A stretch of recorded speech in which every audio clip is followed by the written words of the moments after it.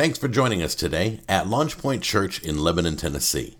We believe the Bible is the written word of God, without error, and useful for every part of our lives. We believe that through learning and teaching of the word, others might come to know God, find freedom, discover their purpose, and make a difference. Thanks again and enjoy today's message from Pastor Jim Kubik. The Christian's response to tragedy. And that response should be simple. Nevertheless, I will praise him. Did you hear what I said? Amen. Nevertheless, regardless, in lieu of, in spite of, everything that's going on around me, I have reason to praise the Lord. And I think this is what Psalms 145 declares, that we have reason in our worst of times to say, nevertheless, I will praise God. No matter what's going on in our life, whether it be a natural disaster such as what we're dealing with now, the loss of a loved one, financial distress, addiction, whatever it is, the statement remains true. Nevertheless, I will praise God. This is our responsibility, to praise God, even in our nevertheless. Amen? We've been talking, like I said, out of our last series, we talked about how God is great. Not only is He great, He's loving, that He is all-powerful, that He holds authority. And because of all of those things, we should be able to unequivocally say, nevertheless, I will praise Him. Nevertheless, God is King. God is sovereign. God is still on the throne. God is still in control. God still loves you. God still holds authority over all things. God is, and then therefore I shall say, nevertheless, I choose to praise God in my storm. I choose to praise God when everything around me is upside down. In fact, moments like this give us what Pastor Rick referred to this week. He and I were talking about this, referred to it as our Moses and the Red Sea moment. We have a choice to make. With all this death and destruction around us, are we going to choose to press in and do what God tells us to do, or are we going to succumb to the threat that is before us? We have our opportunity for our own Nehemiah moment. Though everything is in disarray and destruction, even when people are coming against me and telling me that I can't, am I going to do what God told me to do? Am I going to believe what God says about Himself and what He says about me? Or am I going to succumb to the criticism? Am I going to succumb to the destruction? And am I going to succumb to the uncertainty that is in the world? And the fact of the matter is, we're not Moses or Nehemiah, but our response should be the same. I'm going to be obedient to God because God is in control. God is sovereign. God is on the throne. And He is everything. He is everything that Scripture tells us that He is. Amen? And so that's what I hope to do today. I want to talk to you about how we are capable of saying, nevertheless, I will praise Him, because of the truths found in Psalms 145. And so if you don't mind, I'm going to read those, if you'll read along with me. When I say I don't mind, I mean, if you don't mind to read along with me, because I don't care if you mind or not, I'm going to read it anyway. Psalm 145, verse 1. I will extol you, my God, O King, and I will bless your name forever. Every day I will bless you, and I will praise your name forever and ever. Great is the Lord and highly to be praised, and His greatness is unsearchable. One generation shall praise your works to another and shall declare your mighty acts. On the glorious splendor of your majesty and on your wonderful works I will meditate. Men shall speak of the power of your awesome acts, and I will tell of your greatness. They shall eagerly utter the memory of your abundant goodness. It will shout joyfully of your righteousness. The Lord is gracious and merciful, slow to anger, great in loving kindness. The Lord is good to all, and His mercies are over all His works. All your works shall give thanks to you, O Lord, and your godly ones shall bless you. They shall speak of the glory of your kingdom and talk of your power, to make known to the sons of men your mighty acts and the glory of the majesty of your kingdom. Your kingdom is an everlasting kingdom, and your dominion endures throughout all generations. Verse 14, the Lord sustains all who fall and raises up all who are bowed down. The eyes of all look to you, and you give them their food in due time. You open your hand and satisfy the desire of every living thing. The Lord is righteous in all his ways and kind in all his deeds. The Lord is near to all who call upon him, to all who call upon him in truth. He will fulfill the desire of those who fear him. He will also hear their cry and will save them. The Lord keeps all who love him, but all the wicked he will destroy. My mouth will speak the praise of the Lord, and all flesh will bless his holy name forever and ever. Amen. So this is a Psalm of David. It's obviously a psalm of praise. And so I've got several points I want to make out of this. What I stated a moment ago, I want to restate. And that is, I'm hoping to bring assurance to you through the Word of God to be able to say, nevertheless, I will praise God based on the truths that are found in this text. Amen? And so the first point I want to make today, point 1, nevertheless, I will praise God because he is great. Verse 1 through 7, and I'll read it again for the sake of clarity. I will extol you, my God, O King, and I will bless your name forever and ever. Every day I will bless you, and I will praise your name forever and ever. Great is the Lord, and highly to be praised, and his greatness is unsearchable. One generation shall praise your works to another, and shall declare your mighty acts. On the glorious splendor of your majesty, and on your wonderful works I will meditate. Men shall speak of the power of your awesome acts, and will tell of your greatness. They shall eagerly utter the memory of your abundant goodness, and will shout joyfully of your righteousness. And so I will say, nevertheless, I will praise God because he is great. We've talked about this, like I said in the last series. He's great in his authority. He's great in his love. He's great in all of these things. And because of that, I can trust that he is who the Word of God says that he is. I want to make that abundantly clear. But let me tell you a truer truth. A more important truth. He is who he is to those who call him their king. I don't want you to get past the verbiage. I think too often we read our Bible too fast. And the verse says, I will extol you, which means I will bless and loudly praise you. My God, O King. Did you catch that? My God, O King. My God. Everybody say, my God. This promise, the promises of all of this, the promises of the nevertheless, are for the people who can say, my God, he is my God. He created all things, but he is God and Savior to those that call on him, that extol him, that praise him loudly and worship him, that declare the name of Jesus above all things. We have to understand that we have to start with an understanding that he is our God first. Because if he's not our God, we can't call him these things. We can't call him king. We can't bless his name. And we can't praise him. Because if we're going to call him king, that means that we have to submit to what he tells us to do. To call God king means that we are in a theocracy, not a democracy, which means the law of the land isn't what you need to be most concerned with. It's the law found in the Word of God. Amen. And if you're not willing to submit to God as king, then you've not submitted to God at all. We have to recognize that I can say, nevertheless, I will praise him because he is great only if I've acknowledged his greatness through a declaration of his Son, Jesus. Amen? Amen?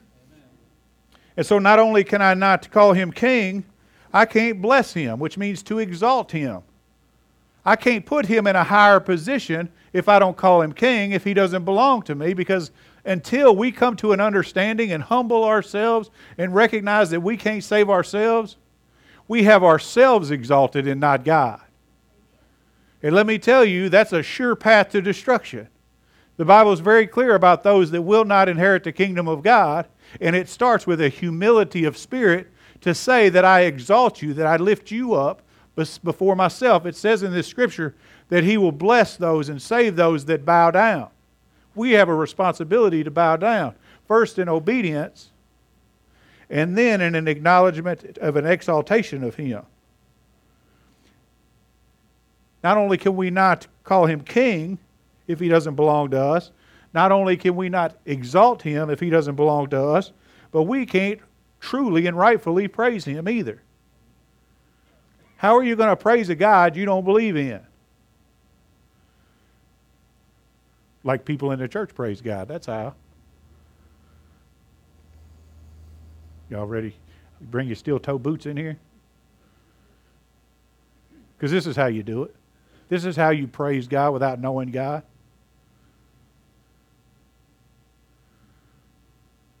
During worship.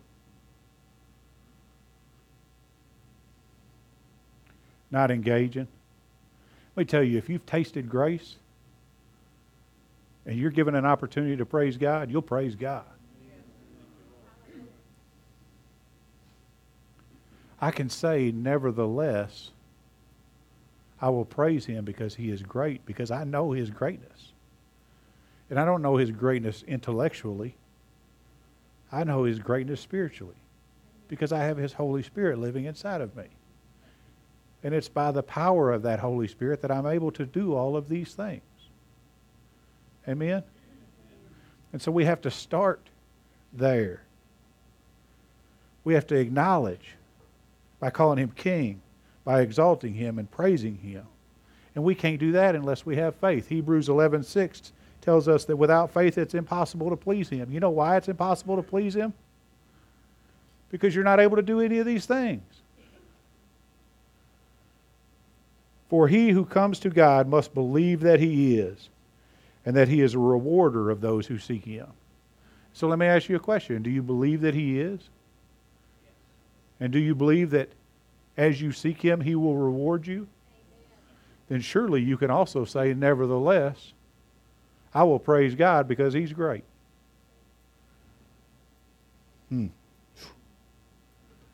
If you have that assurance, if you know that to be true, you have a responsibility. And that is to share your assurance with someone else. I love the text because it continues by saying, men shall speak of the power of your awesome acts and will tell of your greatness. They shall eagerly utter the memory of your abundant goodness and will shout joyfully of your righteousness. Verse 4 says, one generation shall praise your works to another and shall declare your mighty acts. You know what your responsibility is? To tell people about the God that you serve. Amen. If He's acted wonderfully on your behalf and you're breathing, so He has. And if you find yourself in the morning not breathing, but in His presence, He really has. You're supposed to tell somebody else. Declare His wonderful acts. This isn't a new commandment. Deuteronomy 11:19 says, you shall teach them to your sons, talking of them when you sit in your house and when you walk along the road and when you lie down and when you rise up. You know why this generation is so rattled? These generations are so rattled when stuff happens around them? Because I'll tell you, my grandfather wasn't rattled by anything that I've ever seen. You know why the younger generations, my generation and below? Because his generation forgot to tell me about the God that he ended up knowing. Did you catch that? You want to know why your kids are so easily swayed back and forth while they're double-minded? Why, according to the Word, as double-minded, they can't receive anything from the Lord? Because we haven't told them generationally the God that we serve is capable of taking care of them. And so when the world does turn upside down, when something tumultuous does happen, they go, what do I grab a hold of? Because they've never been introduced to the anchor that will hold them. This is our responsibility. Let us profoundly and boldly declare from one generation to the next that you don't have to worry. You have the ability to say, nevertheless, I will praise God because He is great. And if He is great, He's capable of taking care of you. Thank you, Lord. It's the importance of our testimony. I love a good testimony. You know why? Because it declares God did such and such for so and so. God saved Bill Wolfenberger's life last year. You know, the Bible says that He's not a respecter of persons, God, I mean. And so if He saved David's life, or Bill's life, last year, that means He's willing to save my life this year.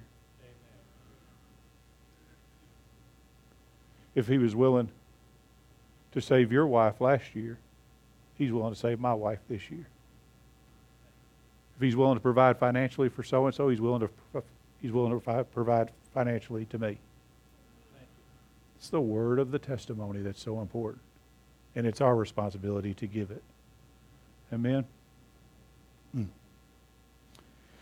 Number 2, correction, real fast. This is true throughout Scripture.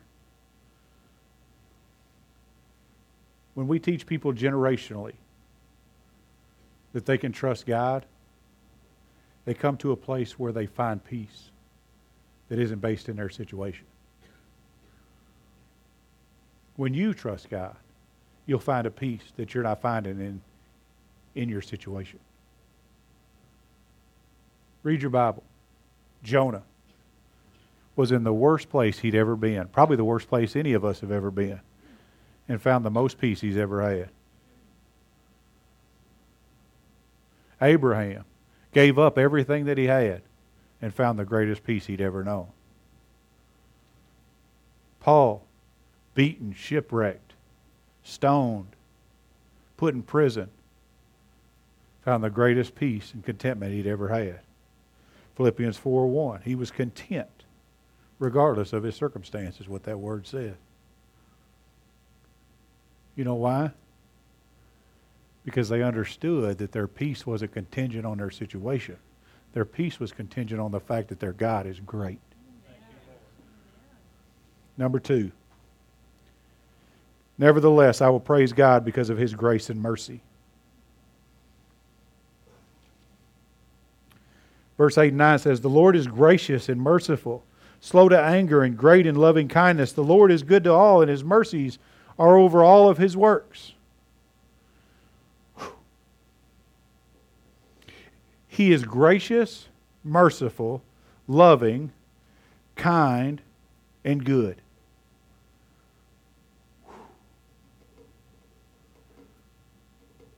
And because He's all of those things, I'm not turned upside down with my circumstance. Because He is all of those things, I know that I can praise Him. Because He is all of those things, I know I can say nevertheless. My situation doesn't matter in regard to who God is and the mercy and the grace that He's shown us. He's never given us what we deserve before. Why would He give us what we deserve now? Right? That's grace. Giving you what you don't deserve, that's mercy. Being in a place to judge you or condemn you or kill you and deciding not to. He's never given us what we deserve before. Why would He start now? We deserve punishment, and God gave mercy. We deserve wrath, and God gave loving kindness. Romans 1:18, for the wrath of God is revealed from heaven against all ungodliness and unrighteousness. Can I ask you, have you ever been ungodly or unrighteous? Yes, but you know what? Jesus Christ came to save us from that, to save us from the wrath of God. Thank you, Lord. Romans 2:5, but because of your stubbornness and unrepentant heart, anybody ever had a stubborn or unrepentant heart? You are storing up wrath for yourself in the day of wrath and revelation for the righteous judgment of God. Except that we didn't get what we deserved. He gave us Jesus instead.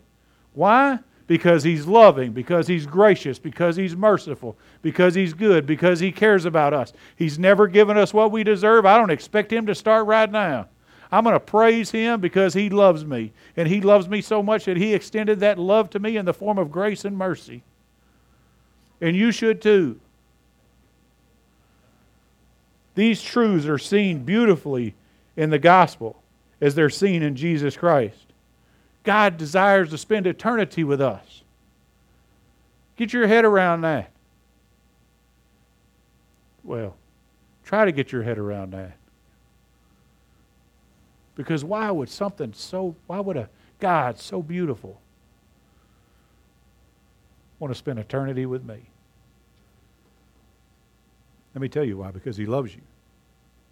Love doesn't have to have a reason. It has to have an object.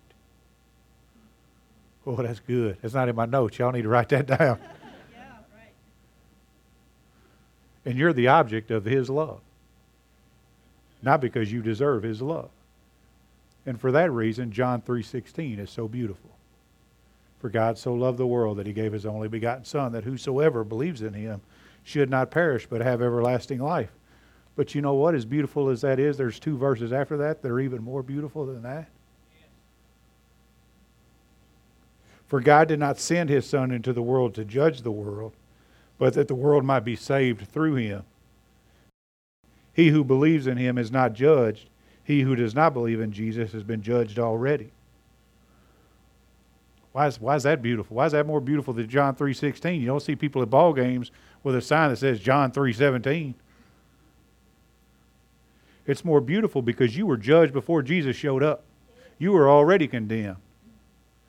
Because of His love for you, all you have to do is make a declaration according to Romans 10:9 that He is Lord and that God raised Him from the dead, and you shall be saved, removing you from the judgment that you're already in. Man, that's so good. God is good. Can I get a God is good? Nevertheless, I will praise Him because of His mercy and grace. Number 3. Nevertheless, I will praise God because of His glorious kingdom. 10 through 13 reads like this. Oh, I get excited. All your works shall give thanks to you, O Lord, and your godly ones shall bless you. Can we bless God for just a second? Can we just say how good and marvelous and wonderful God is? That He loves us and has poured out grace and mercy on us. That His goodness has no bounds or limits towards us. That He sees us. That He holds us in His righteous right hand.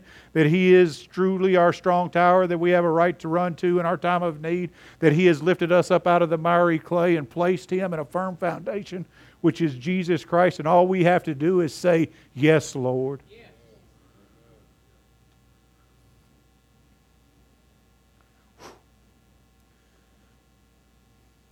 They shall speak of the glory of your kingdom and talk of your power, to make known to the sons of men your mighty acts and the glory of your majesty and the majesty of your kingdom. Your kingdom is an everlasting kingdom, and your dominion endures throughout all generations. 2 truths I want to break free here, and it's the reason why I'm capable of saying, nevertheless, I will praise Him, because His glorious kingdom. We are part of it now, and we will be part of it eternally. Can I encourage you to not wait until you die to celebrate the fact that you're already a citizen of the kingdom of heaven, that you live in the kingdom of heaven right now? Because the kingdom of heaven is Christ Jesus, and Christ Jesus throughout Scripture is declared to be in you by the power of the Holy Spirit. Can you just celebrate that you have the authority right now to do as Christ did and even greater things than Christ did according to His Word? Can we celebrate that we get the privilege of praying right now, not when we die, but right now, Thy kingdom come, Thy will be done on earth as it is in heaven, which means that we can say, God, there's no sickness in heaven, let there be no sickness here. There's no sadness in heaven, let there be no sadness here. There's no destruction in heaven, let there be no destruction here. This is the privilege that we have as believers because we are in Christ Jesus. The kingdom is Christ, and I can prove this to you. Ooh, I run myself out of breath.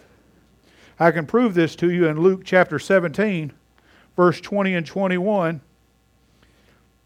Now, having been questioned by the Pharisees, Jesus having been questioned by the Pharisees, as to when the kingdom was coming, He answered them and said, The kingdom of God is not coming with signs to be observed, nor will they say, look, here it is, or there it is. For behold, the kingdom of God is in your midst. He said, I am the kingdom of God. I'm standing here. Don't wait for miraculous signs and wonders. I'm standing right here. And if Christ is the kingdom of heaven come to earth, and we are in Christ, then we have the authority of that which is in the kingdom right now. God, praise the Lord. You want to talk about giving you some assurance and some comfort for right now, regardless of what's going on around you. This should do it. I praise God because of His glorious kingdom. But not only praise the Lord, is the kingdom right now, His kingdom is forever. Luke 19:11 through 12 says this. While they were listening to these things, Jesus went on to tell a parable because He was near Jerusalem. He was near Jerusalem. That's important because He was going to Jerusalem to do what? To die.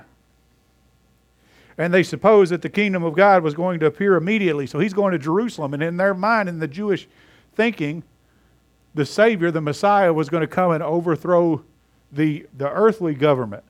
When in fact that wasn't the intent at all. So He said a nobleman went to a distant country to receive a kingdom for himself and then return. That's a weird response. Isn't it?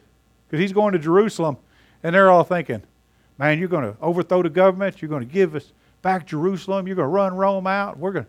Jews are finally going to have their state back. And He goes, I'm going away, but I'll be back. And they're all, wait, what? I tell you that to tell you that He's gone away right now because He's coming back. He's not left you here as orphans. He's coming back for you. Thank you, Lord, indeed. That's incredible. Luke 14:3 says, if I go and prepare a place for you, I will come again and receive you to myself, that where I am you may be also. So there's a kingdom now, and we celebrate. I praise God because we live as citizens of the kingdom of heaven right now. I praise God. Nevertheless, I praise God because we're the citizens of the kingdom of heaven eternally. That He's gone right now and promised us that He's going to come back for us. Not only that, but that He's bringing us to a beautiful home, a beautiful eternal home. That's good for me. You know why? Because life is fleeting. James 4:14 says, yet you do not know what your life will be like tomorrow. You're just a vapor that appears for a little while and then vanishes away. Man, these people that think high and mighty of themselves, they just got the red licked right off their lollipop. Right? They think the world revolves around them. Somebody just come and pop their balloon. Because He said, listen to me, everything you got going on, everything that you accomplish, every dollar you make, every success that you come across isn't going to matter 10,000 years from now. Matter of fact, you may not even remember it 10,000 years from now. Too many of us live as though this is the job. This isn't the job. This is the application process to see whether or not you're worthy of the job. So we need to recognize that our life is a vapor and live our life according to that truth.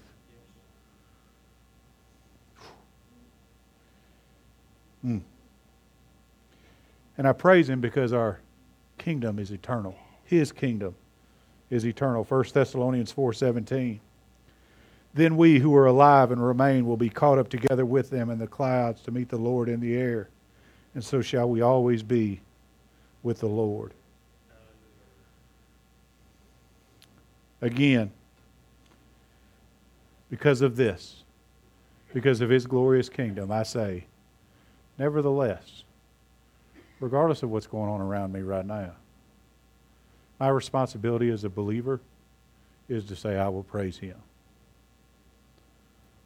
Number 4, I will praise God because of His goodness. 14 through 21 reads like this. The Lord sustains all who fall and raise up all who are bowed down. I'm not going to take a lot of time expounding on this. I just want you to listen to the promises in this. The promises of His goodness towards you in this text. The Lord sustains all who fall and raise up all who are bowed down. The eyes of all look to you, and you give them their food in due time. You open your hand and satisfy the desire of every living thing. And we worry about our provision. God's goodness is capable of providing for us. Verse 17, the Lord is righteous in all his ways and kind in all his deeds. The Lord is near to all who call upon him, to all who call upon him in truth, which means without deception and according to the word. He will fulfill the desire of those who fear him. He will also hear their cry and will save them. I want to say that again. He will fulfill the desires of those who fear him. He will hear their cry and will save them. Right now our community is crying out for help. The Bible tells us that he will sustain us, that he will watch over us, that he will fulfill the desires of those that reverence him. And when we cry out to him, he hears us. The Lord keeps all who love him, but the wicked he will destroy. My mouth will speak the praise of the Lord, and all flesh will bless his holy name forever and ever. Verse 21, my mouth will speak the praise of the Lord. That's David saying, nevertheless, I will praise him. What's our responsibility? To praise him, to nevertheless praise him. We praise him because of his goodness. Let me explain to you what his goodness looks like in your life. And I can say this without exception. His goodness in your life plays out in Romans 8:28. I don't care what you're going through. I don't care if you're dealing with a tornado. And it's not that I don't care what I'm saying in regard to how big God is. Romans 8:28 is still true. And we know that God causes all things to work together for good to those who love God and to those who are called according to his purpose. It may seem like it's upside down, like it's not like it's supposed to be. And in fact, if it weren't a fallen world, it would probably be different. But it is a fallen world, but you have a promise. But if you'll just say, nevertheless, I will praise you, regardless of your circumstance, because you belong to him, because you love him, and because you have been called according to his purpose, at some point in your future, you're going to look back and be, I see how God worked that out for my good.